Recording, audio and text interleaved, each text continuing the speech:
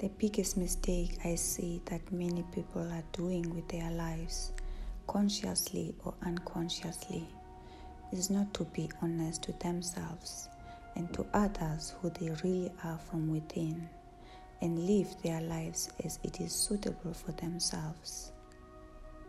My advice to you is, learn to appreciate yourself, and it doesn't matter how difficult, traumatic, and painful your past was. You can always become more aware of your own consciousness, or to learn to become more aware of your own thoughts, emotions that are causing you to suffer from within, so that you can heal, accept, forgive, and let go of the inner suffering you are carrying in you.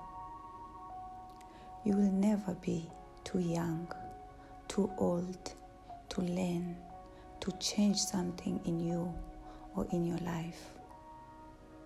To learn something new or learning from your old experiences, and to have the courage to start over and over after the heavy and painful experiences in your life.